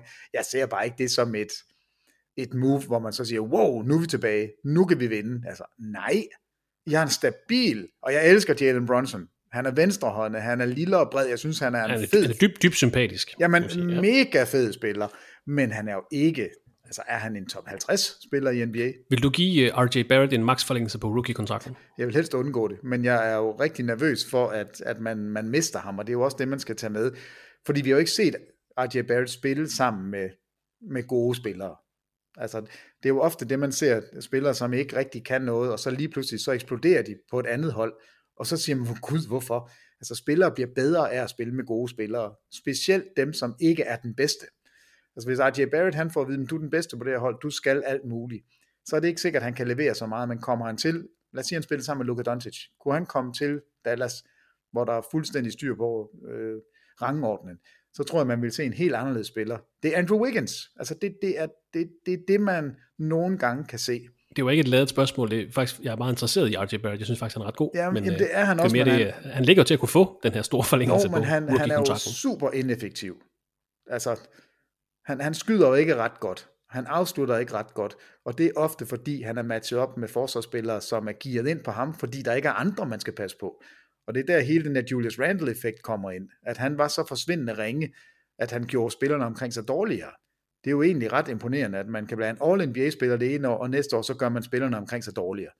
Så RJ Barrett, jeg er spændt på, hvad han er for en spiller, for jeg synes ikke, vi har set det endnu.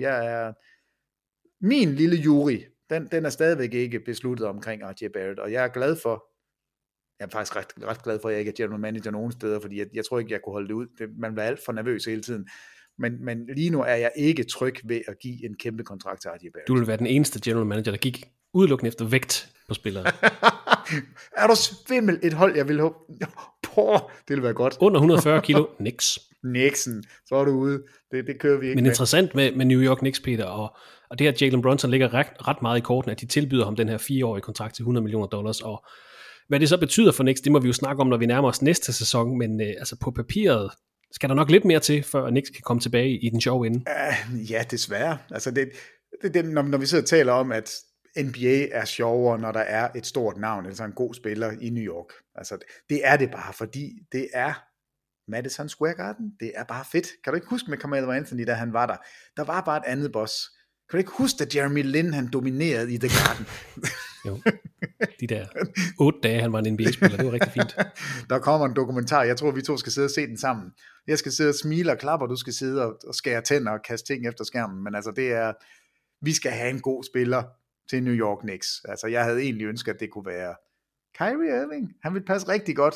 Han kunne få lov til at underholde helt vildt, og de vil ikke vinde ret mange kampe. Det er sådan set ligegyldigt, men vi mangler bare en stjerne der. Der er ikke nogen, og Jalen Brunson er ikke den stjerne. Men interessant i hvert fald, hvad New York Knicks gør her i offseason. Hold øje med dem, hold også øje med Miami Heat, måske også New Orleans Pelicans, i hvert fald i forhold til den her mulige kontraktforlængelse til Zion Williamson. Den 5. gruppe af hold består både af top- og bundhold, Oklahoma City Thunder, Orlando Magic, Philadelphia 76ers, Phoenix Suns og Portland Trail Blazers. Oklahoma City Thunder er jo i gang med at genopbygge gennem draftet. De har tilført Chet Holmgren, Jalen Williams og Ousmane Dieng her i sidste uge. Der kommer nok en forlængelse til Luguentz Dort her i offseason. Måske trader de et par marginalspillere væk, formodentlig Derek Favors, men ellers så får vi nok ikke det helt store at se for Thunder i den her offseason.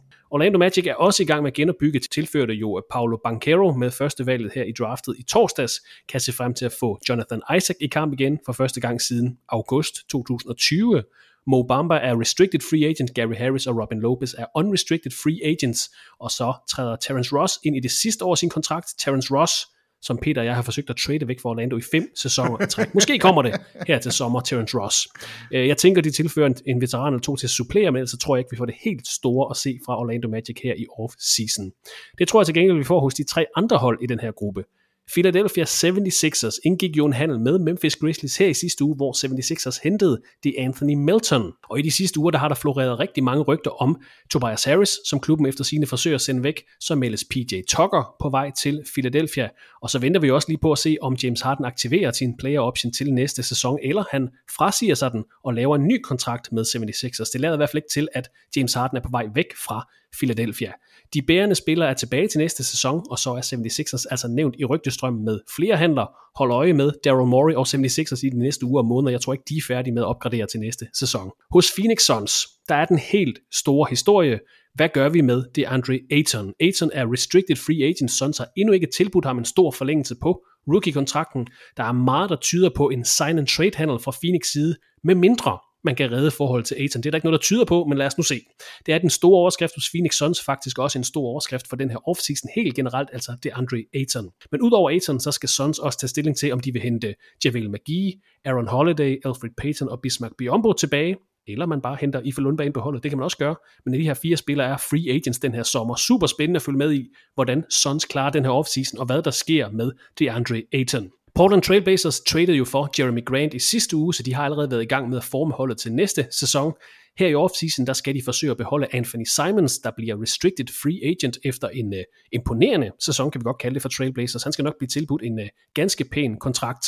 Yusuf Nurkic er unrestricted free agent. Her skal Portland også tage en beslutning efter et grundspil, hvor de endte som nummer 13, altså her i sæsonen 21-22. Målet er selvfølgelig at bygge op omkring Damian Lillard, som gerne ser, at Portland spiller med i mesterskabet, men spørgsmålet er, om man kan det med Anthony Simons, Josh Hart, Jeremy Grant og draftet Shaedon Sharpe i en meget, meget stærk Western Conference. Jeg tror godt, vi kan se Portland være mere aktiv i de næste uger, måske med DeAndre Ayton. Peter, Thunder, Magic, 76ers, Suns og Trailblazers. Hvilket af de her hold er mest interessant at holde øje med i offseason? Det er Oklahoma Magic, Sixers, Suns, Blazers. Jeg synes faktisk, de er mega sjove alle 5. Må vi virkelig kun snakke om et af dem? Jamen, altså, du regner vel ikke med, at Oklahoma City Thunder laver noget frem mod næste sæson? Nej, men når du har 3 af tændstikkerne... Jo, men jeg snakker ikke om, de bliver spændende at følge med i næste sæson. Jeg snakker mere om det arbejde, der venter frem mod næste sæson. Nej, det er rigtigt, men altså, hvor mange draft picks er det, de har? Altså, næste år tror jeg nok, det er 4 første rundevalg, de har. Og sådan er det jo. De har jo, er det 14 første rundevalg de næste 4 sæsoner, og 16 anden runde. Altså, det er helt grotesk, så mange ting, der er. Men på et tidspunkt, så må man jo også tage skeen i den anden hånd og sige, okay, det er fint nok, vi har alle de unge spillere. I skal også snart videre. I kan ikke blive ved med at have 18 og 19 år ind på holdet. Nej, kan vi ikke godt vinde nogle kampe snart? Men jeg tror hverken Thunder eller Magic laver de store trades frem mod næste sæson, men det bliver enormt spændende at følge det med næste sæson. Ja, altså det bliver et par interessante hold. Jeg er enig med dig. Det er den store børnehave, vi skal i gang med her, og se, hvem kaster godt med skovle, og hvem kan gynge, og hvem spiser sand, og alt det her, man holder øje med, men de kommer ikke til at lave noget som helst i forhold til stillingen i ligaen. Altså det er jeg er meget enig med dig. Så der skal vi bare nyde dem. Jeg tror, det er sådan et League Pass hold, hvor man godt kan bare sætte tape over scoren. Det er fuldstændig ligegyldigt, hvad scoren er. Nu skal vi bare se de unge spillere. Det er næsten ligesom Summer League, bare pakket ind i NBA-sæsonen. Og det er også okay. Sådan nogle hold må der gerne være. Men man skal sørge for, at man ikke er der i 10-12 år. Altså et par år, et par sæsoner, så er det okay. Men det der nu analogen, eller den direkte sammenligning, kunne jo være det Sixers lavede, da de gik og tabte med vilje i årevis for at bygge draftkapital op og få en stjerne. Det ved jeg ikke, om man gider vente på i Oklahoma eller i Orlando. Orlando har jo været middelmådig ringe i umindelige tider. Så jeg synes, jeg er faktisk enig med Shaq i den her. Han vil jo gerne købe Orlando Magic. Og det synes jeg vil være helt fair. Så lad os få noget action på ejersiden i stedet for. Så Orlando og Thunder, ud med dem. De andre 3 hold, altså det er da mega interessant. Men må jeg spørge, Peter, har Philadelphia 76ers nok til at spille med i mesterskabet næste sæson? De blev nummer 4, de tabte i anden runde 4-2 til Miami Heat. Jamen ja, det er den søde grød, de har, fordi du har en af ligaens bedste spilere i Joel Embiid. Han er sur over, han ikke blev MVP. Fair nok, det er helt på sin plads, gerne ville være det, men det er jo ikke nogens skyld, at Jokic var så meget bedre statistisk set. Altså Embiid vil næste år være et bedst.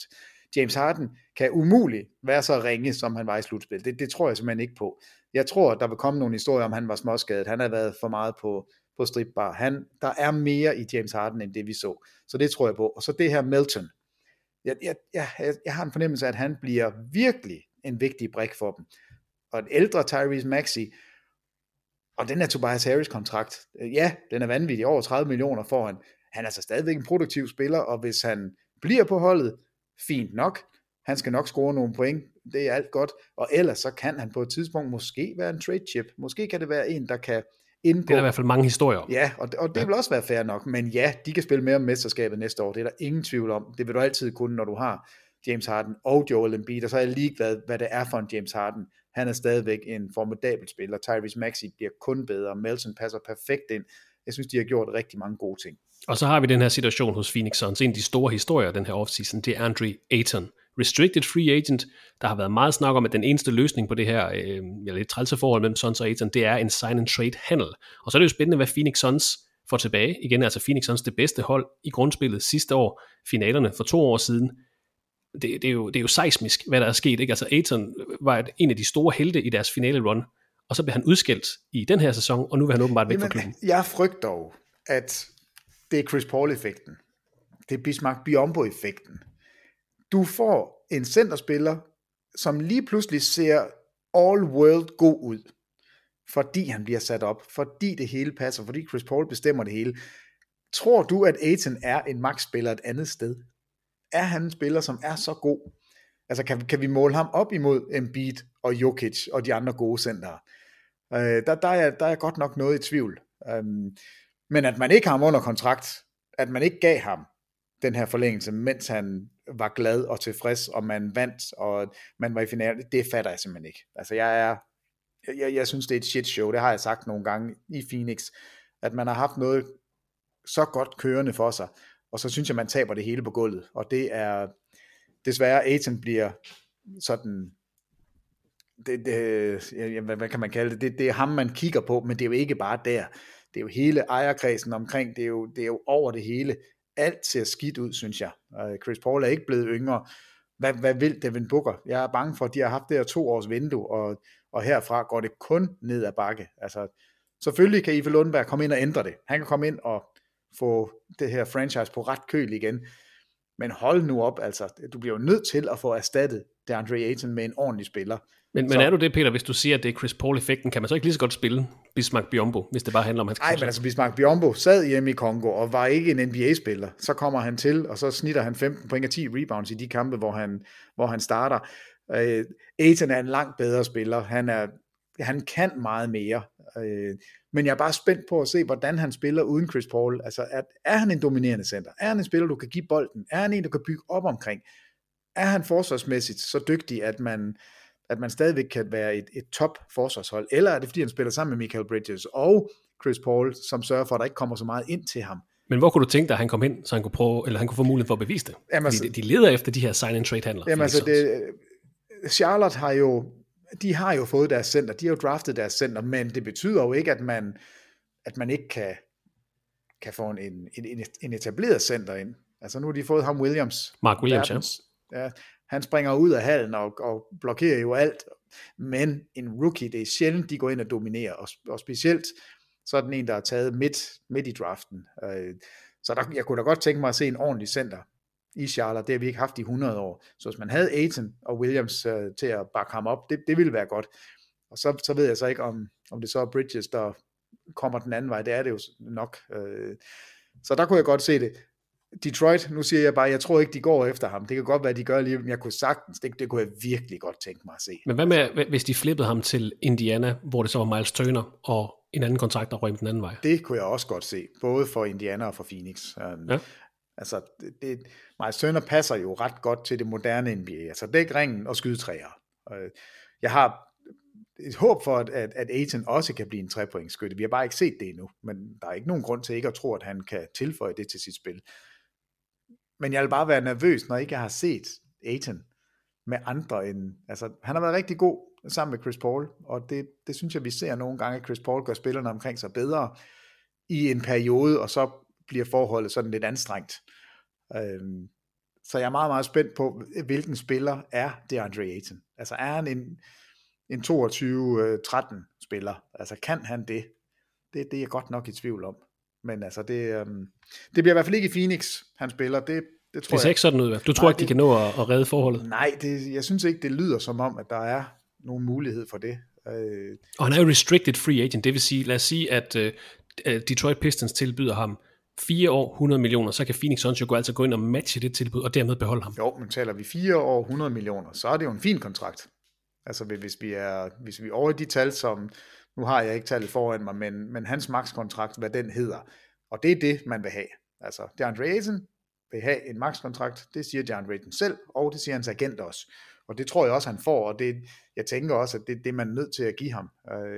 Det lyder lidt åndssvagt, man er jo ikke nødt til noget som helst, men altså Phoenix er jo nødt til at beholde ham på en eller anden måde. De kan jo ikke bare lade ham gå for ingenting, det vil være en katastrofe. Altså, så det må blive en sign and trade, det kan ikke være andet. Og både Pistons og faktisk også San Antonio Spurs meldes på banen som interesseret i DeAndre Ayton. Peter, vi har breaking news her i podcasten. Nej! Adrian Wojnarowski siger, Russell Westbrook planning to exercise his $47.1 million option to return to the Lakers. Russell Westbrook er også Lakers-spiller i næste sæson, så lad være. I skal ikke holde øje. I behøver ikke holde øje med det her mere. Nu melder vi det. Russell Westbrook er tilbage hos Lakers i næste sæson. Det er skønt. Men altså nu spurgte du med Ayton, hvor man også kunne tænke sig, jeg kunne da godt tænke mig at se ham i Portland. Ja, bestemt. Altså, som er det sidste hold i den her, hvad hedder det? Det er ikke en kvintet, er det det? Jo, det er det. Jo. Men så kan jeg spørge dig, Peter, nu nævnte jeg de her, altså Damian Lillard, hvis du har Damian Lillard, Jeremy Grant, Anthony Simons, Josh Hart, lad os så sige, de på en eller anden måde får fat i DeAndre Ayton. Jeg holder rigtig meget af Portland, jeg holder rigtig meget af Damian Lillard, det er slet ikke det. Den er eddermame smag af Western Conference. Altså, de havde det næst dårligste forsvar i sidste sæson. Yes. Altså, ikke bare et dårligt forsvar, det næst dårligste. Var det Houston, der var det sidste? Ja, Houston Rockets med alle teenagerne, der fik lov til at lege, og primært i angrebet. Det var det eneste hold, der kunne svinge sig ned under Portland Trail Blazers. Altså, jeg synes, Portland har fuldstændig tabt bolden, altså i forhold til hele den her CJ McCollum-ting, som skulle være sket for år tilbage. Nu står de med en aldrende Damian Lillard, som i den grad skal fejres som en spiller, der bliver hos det samme franchise, og som leverer, og som altså han er jo simpelthen så dygtig en spiller. Men det her Portland-hold, altså det er meget, meget svært at se, hvordan det her skal reddes. Jo, kan du få fat i Gobert? Altså igen, du er nødt til at få et eller andet forsvar ind, som er solidt. Jeremy Grant, Rudy Gobert, Damian Lillard, Josh Hart og Miles Turner, og måske. Ja, nu sidder jeg bare lige og tænker på, hvad kan gå den anden vej, hvis man skal have Gobert ind? Kan man overhovedet finde ud af at få lavet sådan en... Ja, det er lige før du er nødt til at sign and trade med Anthony Simons, som jo er den store opgave for Portland. Spiller en rigtig god sæson. Altså, jeg kunne bare godt tænke mig at se Damian Lillard, hvor der var noget hjælp forsvarsmæssigt. Altså han er ikke en ørn i forsvaret. Han er jo et angreb i sig selv. Det vil jo næsten være det perfekte match. Altså Gobert, du er forsvaret, Damian Lillard, du er angrebet. Og så putter vi bare spillere ind omkring, som de skal bare kunne en lille smule, så må vi se, hvordan det går. Altså det kunne virkelig... Der tror jeg godt, man kunne få et interessant hold, men ikke et hold, der er godt nok til at vinde det hele. Og det er jo det, Portland sådan har kørt med i mange år. Altså rigtig mange år med Damian Lillard. Jo, nu gør vi det. Nu kan vi. Og de har aldrig fået løst det her forsvarsproblem. Og det var Damian Lillard og CJ McCollum. Det er ikke to forsvarsæsser. De er for små, de er for kleine. Og det har man jo erkendt nu. Og jeg synes, analogen, eller den direkte sammenligning, det er jo, hvad der skete i Golden State Warriors med Monte Ellis. Nej, med Monte Morris. Nej, hvad hedder Monte Ellis. Ja. Monte Ellis og Steph Curry. Altså, der valgte man at sige, jamen det kommer ikke til at fungere. De er mega dygtige til at score en masse point begge to. Vi går med den bedste af dem, det er Steph Curry. Ud med dig, Monte Ellis. Vi skal have noget andet ind. Det skulle man have gjort i Portland for år tilbage. Nu gjorde man det meget, meget sent, og jeg tror, det er for sent at redde stumperne. Altså, jeg kan ikke se, at Portland med Lillard kan blive et mesterskabshold. Det kan jeg simpelthen ikke. Men 3 meget interessante situationer i den her gruppe hold, altså hos Philadelphia Phoenix og Portland Trail Blazers, så glæder vi os til at se Oklahoma City Thunder og Orlando Magic i næste sæson, men vi forventer ikke den helt store action fra dem her i offseason. Vi har været forbi flere interessante situationer i podcasten. Vi slutter den her gennemgang af med et par af de helt store spørgsmål til den her offseason med den sidste, kvintet af hold. Sacramento Kings, San Antonio Spurs, Toronto Raptors, Utah Jazz og Washington Wizards. Sacramento Kings har jo ansat Mike Brown som holdets nye cheftræner, 6. træner siden 2014. Starteren er tilbage til næste sæson, hvor man også kan bruge 4. valget i årets NBA Draft, forward Keegan Murray. Dante DiVincenzo, Jeremy Lamb og Josh Jackson er free agents. Der er ikke meget Kings, der florerer i rygtestrømmen fra Nordamerika, så måske bare en forlængelse til DiVincenzo og en veteran bænkspiller ind til holdets, eller med holdets mid-level exception. Så har vi nok en 13. plads i Western Conference i næste sæson. Men ikke de store nyheder fra Sacramento Kings-lejren sådan umiddelbart. San Antonio Spurs nævnes som værende interesseret i John Collins fra Atlanta Hawks, og så er der også flere rygter om, at DeJounte Murray måske er på vej væk. Interessant og meget atypisk, Peter. Vi er nødt til at lave et break lige her. Jamen det er vi simpelthen, for jeg fatter ikke en skid. Altså, Atlanta Hawks skulle efter sigende nærme sig en handel for Spurs All-Star guard DeJounte Murray. Og det bliver ikke for John Collins, det bliver efter sigende for Danilo Gallinari, og så måske 3 første-runde draft picks. Jamen hvorfor vil San Antonio væk med en ung, lækker DeJounte Murray? Men det er også det sådan, hvis de gør det, altså hvis de sender ham væk, så kan de jo lige så godt smide det hele væk. Så kan de lige så godt sende Josh Richardson, Jakob Poeltl, Doug McDermott væk, og så starte helt fra bunden, fordi det er et rigtig godt år og ende sidst i NBA i, fordi til næste års draft, der kommer Victor Wembanyama og Scoot Henderson hedder han i 2023 draftet, så det vil være et godt år lige at lave en Tim Duncan simpelthen. Jamen, det kan være, det er det, de er i gang med. Men altså, lige så snart man taler om DeJounte Murray, altså en af de bedste unge guards, en af de bedste forsvarsspillere på guard-position, en af dem, der har flest triple-doubles, og det er ikke Westbrook triple-doubles, vi taler om. På en god kontrakt også. Ja, det er så mærkeligt. Men altså, det kan jo godt være, at de simpelthen har luret landskabet i ligaen og sagt, det er fløjtende ligegyldigt, hvad vi får til San Antonio. Vi har ikke en jordisk chance for at gøre noget som helst. Vi er ikke et hold, som vil spille dårligt med det materiale, vi har. Vi får altid det bedste ud af det, vi har. Vi kan ikke gå på banen og tabe med vilje. Det er der nogen hold, det kan de åbenbart godt lykkes med. Det gør vi ikke i San Antonio. Så hvis vi skal have et år, hvor det ikke skal gå så godt, så er det fordi, at spillerne ikke er dygtige nok. Men jeg synes bare, jeg kan rigtig godt lide DeJounte Murray. Jeg kan rigtig godt lide Keldon Johnson. Jeg synes, hvad vil du sige til DeJounte Murray ved siden af Trae Young i Atlanta? Jamen, Atlanta, det er en home run for dem at få en forsvarsorienteret guard ind. Mm-hmm. Og jeg kan godt se dem spille sammen. Og forhåbentlig kan Trae Young give en lille smule op. Altså at sige, okay, det er ikke mig, der skal have bolden hele tiden. Good luck. Og ja, jeg har kigget på mestrene over på Vestkysten, at det kan godt betale sig at bevæge mig, efter jeg har afleveret. Altså det er jo salgstøtten. Han afleverer, og så står han stille. Og det er der rigtig mange point guards, der gør, fordi de aldrig har været skolet i at bevæge sig efterfølgende. Altså den klassiske point guard, det kan jeg jo sige som tidligere point guard, det er, at du skal drible bolden over midten, og så skal du aflevere til en, der kan score. Og det er dit job. Og det er nok lidt forsimplet, og i hvert fald ikke særlig tidsvarende i forhold til NBA nu. Og Trae Young er en af de værste overhovedet. Pivdoven. Altså, han laver ikke noget som helst, medmindre han har bolden i hænderne. Det kan være, at han kan lære det, når han spiller sammen med en anden guard, som kan kreere. Så det kunne jeg godt se for mig. Og han skal have noget forsvarshjælp ved siden af sig. Det er ikke Bogdanovic, der kommer ind og lukker nogen ned. Så det giver god mening. Men hvis du får, er det 3 første rundevalg? Det er altså handlen lige nu på papiret hedder Danilo Gallinari og 3 første runde draft picks. Ja, Gallinari, det er lige meget. Han kommer ikke til at spille i San Antonio. Det bliver i hvert fald noget hyggebold. Så de 3 første rundevalg, altså hvor gode bliver de for Atlanta? Atlanta er det ikke et slutspilshold med Trae Young og DeJounte Murray.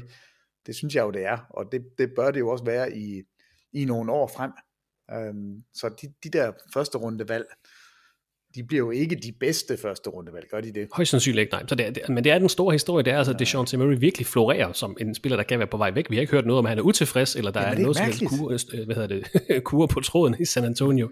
Det er den store historie hos Spurs her til sommer.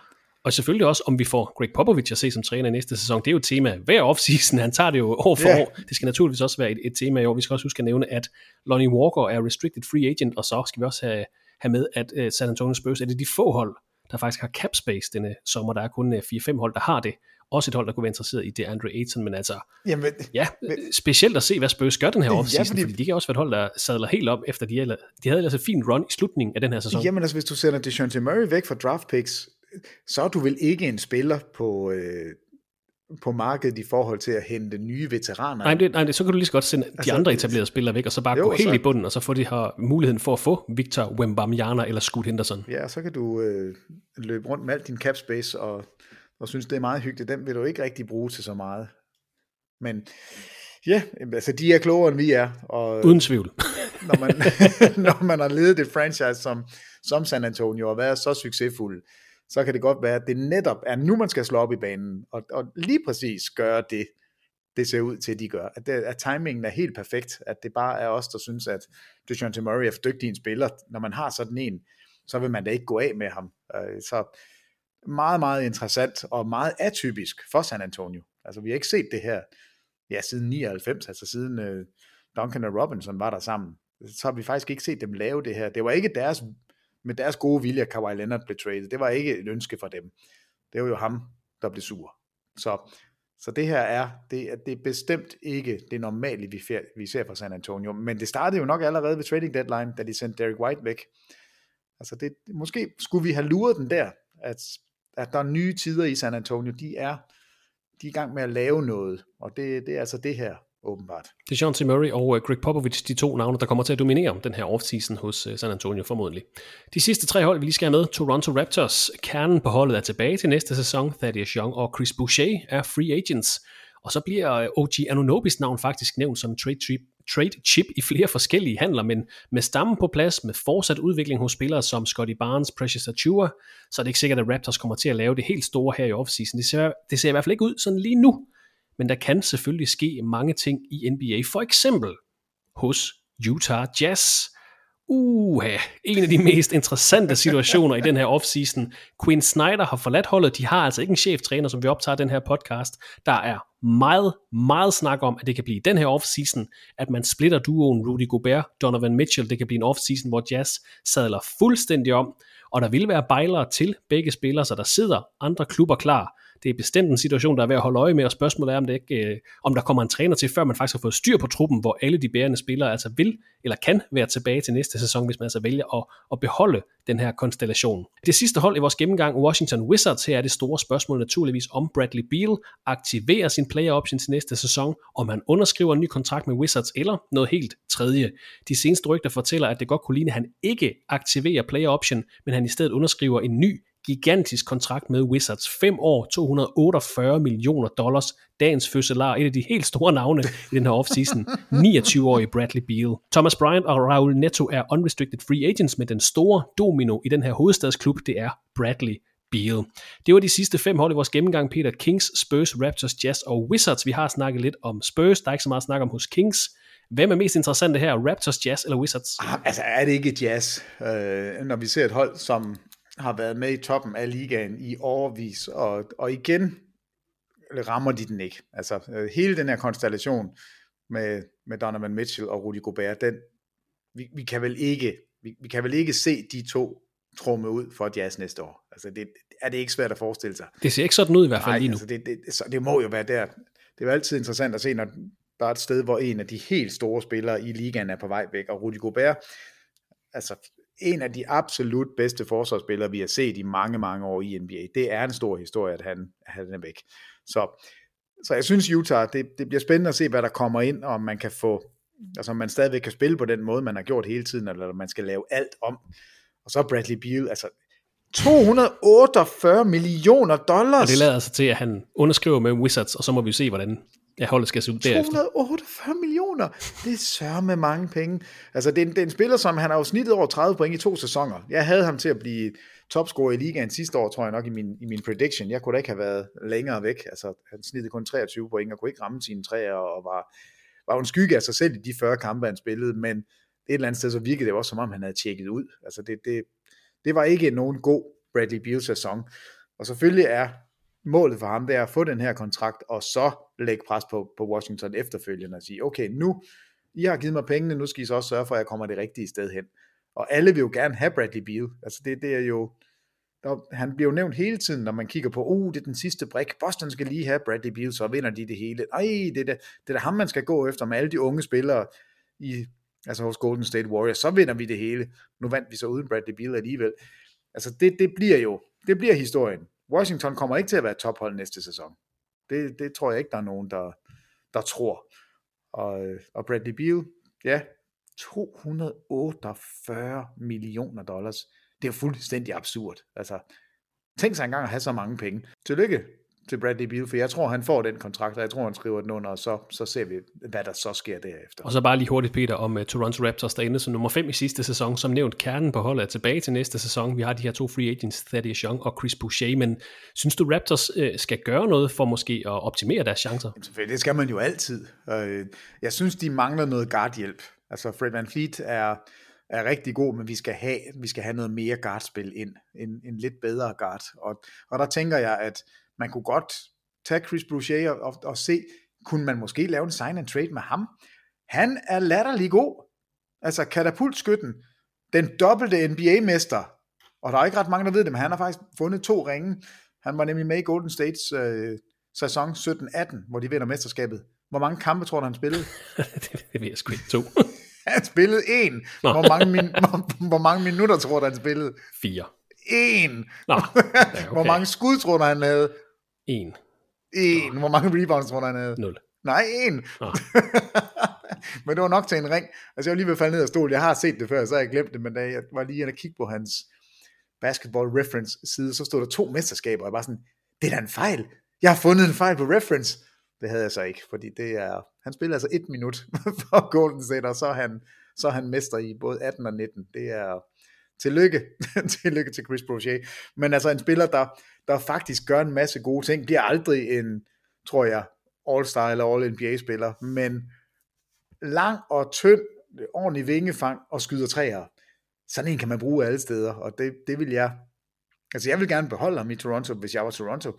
Jeg synes, det er spændende, det de lavede med den der jumbo lineup, hvor de alle sammen bare var kæmpe store og lidt spillede den samme spillestil, men jeg vil sige, jeg synes, det vigtigste for dem, det er at få noget guardhjælp. Jeg synes ikke, de er stærke nok med VanVleet alene. De nævner altså ellers mere i betragtning til at få en forsvarscenter ind. Ja, men det er da fint nok. De må da gerne få en forsvarscenter. Men hvem er det, der skal styre spillet sammen med Fred VanVleet? Altså, Siakam, yes, han er bestemt en spiller. Norman Powell, fint. Altså, der er Scottie Barnes, vanvittig god. Men jeg mangler den der ekstra guard, som kan hjælpe. Nu sidder de og kigger på deres roster fra seneste sæson. Og hvem dukker op? Jeremy Lin. Jeremy Lin har simpelthen fået penge af Toronto sidste år for at spille basket. Det giver da ingen mening. Nej. Det var fordi, jeg var inde på Bouchers mesterskabsår, så gik jeg et år frem. 18-19 sæsonen. I 18-19 var han med. Så heldigvis er Jeremy Lin, han er ikke på rosteren. Den tager jeg lige tilbage igen. Det var mere for at drille dig.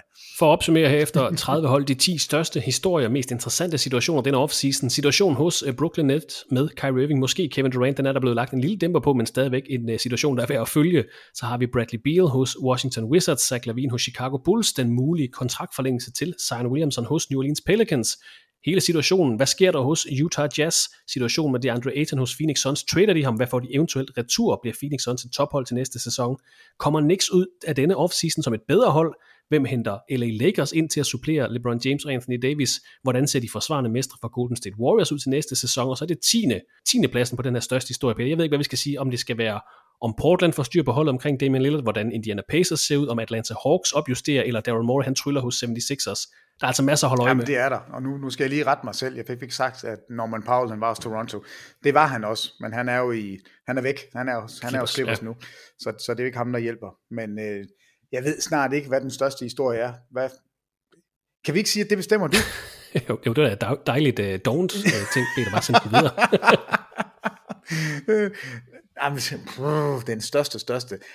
Jeg vil sige, det jeg holder mest øje med, når vi skal til i gang, det er ikke så meget med de her free agents, hvem lander. Det er mere alle de spillere, vi ikke havde inde i sidste sæson. Ja. Altså, er Denver lige pludselig et fuldkommen mandskab? Kommer Jamal Murray tilbage? Ser vi Michael Porter Jr.? De 2 sammen med Jokic, kan de lige pludselig være der til at vinde et mesterskab? Det samme går med Kawhi Leonard, det samme går med Zion Williamson. Det er 3 hold, som er så defineret ved, at deres helt store stjerner bare ikke var der. Altså, så mit håb og min tro er jo, at alle hold starter ud med at have alle deres spillere på plads Jeg ved godt, Danny Green er skadet, men det er ikke den type og den kaliberspiller. Det er de helt store navne, som vi gik og ventede på. Jeg lige vil sige, at den eneste, vi fik tilbage, det var Klay Thompson, og det var nok til at vinde et mesterskab. Altså, der er virkelig nogle store brikker, som vi mangler. Og der vil jeg sige, Zion, holy smokes, hvor ser de gode ud i Pelicans, hvis han kan spille. Denver, nej, hvor er de gode uden de 2 bedste spillere sammen med Jokic. Og hvis de kommer tilbage, altså, Clippers med det her mandskab, som jeg jo tror kan vinde det hele år efter år, og de skuffer hver eneste gang, men jeg tror måske næste år kan blive det rigtige år. Det er for mig det helt store. Altså, Westbrooks kontrakt, ja, det er fint. Bradley Beal, hvor ender han? Jamen, det er også fint. Fred være med det, men der er faktisk nogle spillere, som vi ved, hvor skal spille. De har simpelthen bare ikke været der. Så det er den store ting. Det var altså vores optakt til off-season og free agency. Vi håber, at det fik skabt et nogenlunde overblik over, hvad der kan komme til at fylde meget de næste måneder. Og så kommer der altid noget ind fra højre, som vi slet ikke havde tænkt på. Så det er altså ved at følge med i nyhedsstrømmen fra Nordamerika i de næste uger og potentielt måneder. Det var, hvad vi havde at byde på i denne podcast-sæson faktisk. Fordi næste podcast, vi eventuelt sender på gaden, bliver altså i sæsonåret 22-23. Så Peter Wang, tak for din tid i dag, og i den her sæson. Er der mere, vi skal have nævnt i den her podcast-sæson? Nej, det synes jeg ikke, men takken skal jo gå din, Microsoft, og jeg ved godt, jeg prøver i hvert fald at huske at sige det, at det er jo ikke mig, der har det svære arbejde her, det er jo faktisk dig, der skal... Det håber jeg ikke, der er nogen, der er i tvivl om. Det vil vi gerne understrege. Det tror jeg heller ikke, der er. Nej, så det er mig, der endnu en gang takker. Det er... Vi taler altid om Thomas Bildes og mit jubilæum på 15 år, men vi to har jo faktisk lavet podcast i årevis. Altså, så det er, jeg ved faktisk ikke, hvor mange år vi kan bryste os af at have lavet det. Vi har også et eller andet jubilæum af en eller anden slags. Det må vi fejre. Så tak for endnu en rigtig, rigtig god sæson, Christoffer. Ja, selv tak, Peter. Vi snakkes ved senere på sommeren, når vi formodentlig har fået en masse aktivitet. Måske en helt ny magtbalance i NBA, men have en god sommer indtil da, og så snakkes vi bare ved. Check. Og det samme gælder til dig derude. Ha' en rigtig god sommer, og på genhør i det næste afsnit af NBA-podcasten fra TV2 Sport.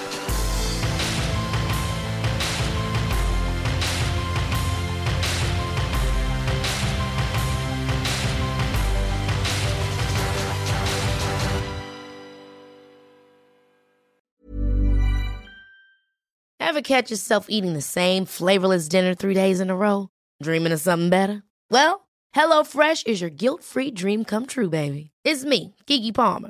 Let's wake up those taste buds with hot, juicy pecan-crusted chicken or garlic butter shrimp scampi.